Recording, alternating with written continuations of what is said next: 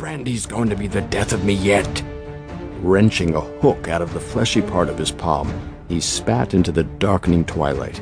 He heard the gob hit the river, reached for his bottle, poured just a tad on his bleeding hand, and took another deep drink. "The mist," he muttered, "coming in fast." He watched the fog creep from White Creek into the main channel of the Wisconsin River. At night, the mist often collected around the river bottoms, sloughs, and 600-foot bluffs that made up this section of the great United States. This night was no different. The fog never rose from the great rivers. It always started in the backwaters and small creeks that fed them. As the mist crawled over the banks of the tiny tributaries, it made its way down to the rivers Wisconsin and Mississippi, just like it was doing this evening. Walter knew this was going to be a very foggy night.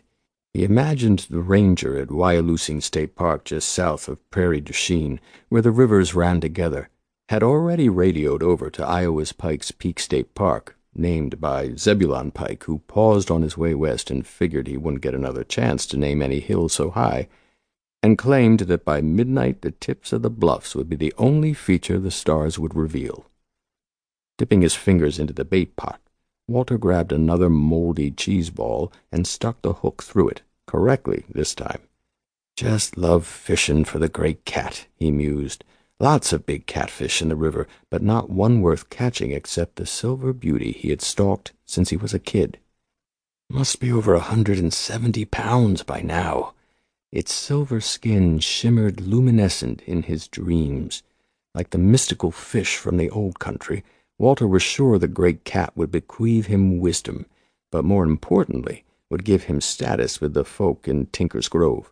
Catch the cat, he thought, and they won't think me a loser no more. He was obsessed.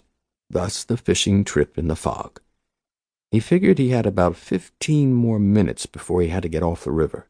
Shouldn't really be here, though, it being the entrance to White Creek and all. Everybody stayed away from this place. Haunted, holy, whatever one wanted to call it, most folks stayed away. Unexplainable things sometimes happened here. Bad things. Not that he was afraid, mind you. Grandma Swift-Deer, his foster mamma in the absence of his real mother, God rest both, told him that memories as old as the hills clung to the land and water around here. Earth and good old H2O were not ordinary in this part of the country. The water and the land, they remembered. Not like people do with thoughts that dart about like fireflies on a hot summer night. No, sir. The memories were etched into the very landscape by Mother Nature, a sculptor with the patience of time. Each raindrop, every track of an animal or human, even a sliding pebble making its way to the river made its mark, and the place remembered.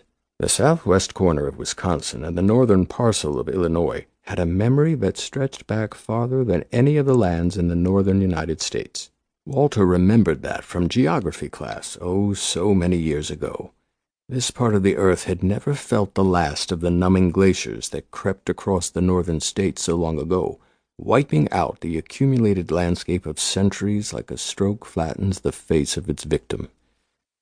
"Walter, you hear me now?" said the old Indian woman in Walter's mind. In fact, he could almost hear her voice whispering through the mist. "This land and the waters around it hold secrets, and us poor humans that walk and swim barely know the stories they can tell or the mysteries they still hide." He chuckled for a moment wistfully, remembering Grandma Swift-Deer, last Winnebago Indian in the tri-state area. Yep, thought Walter, she died when he was just 18. Sure do remember her sitting on her porch in Tinker's Grove, signing postcards of her in her pretty bead-worked costume. Man, she looked ancient of days, but she always had an ear to listen and wisdom to dispense. Why, that time she gave him some change to walk across the street to Mike Delahanty's service station, where the best soda pop in town could be found, she had some choice words for him. She didn't like him going over there. Rather, he had gone to the Burke Hotel. She thought it had a better clientele. He didn't think the same, just a bunch of old toothless railroad men sipping coffee. Walt the Kid really felt out of place there. Spitting in the river again, he remembered. Couldn't have been more than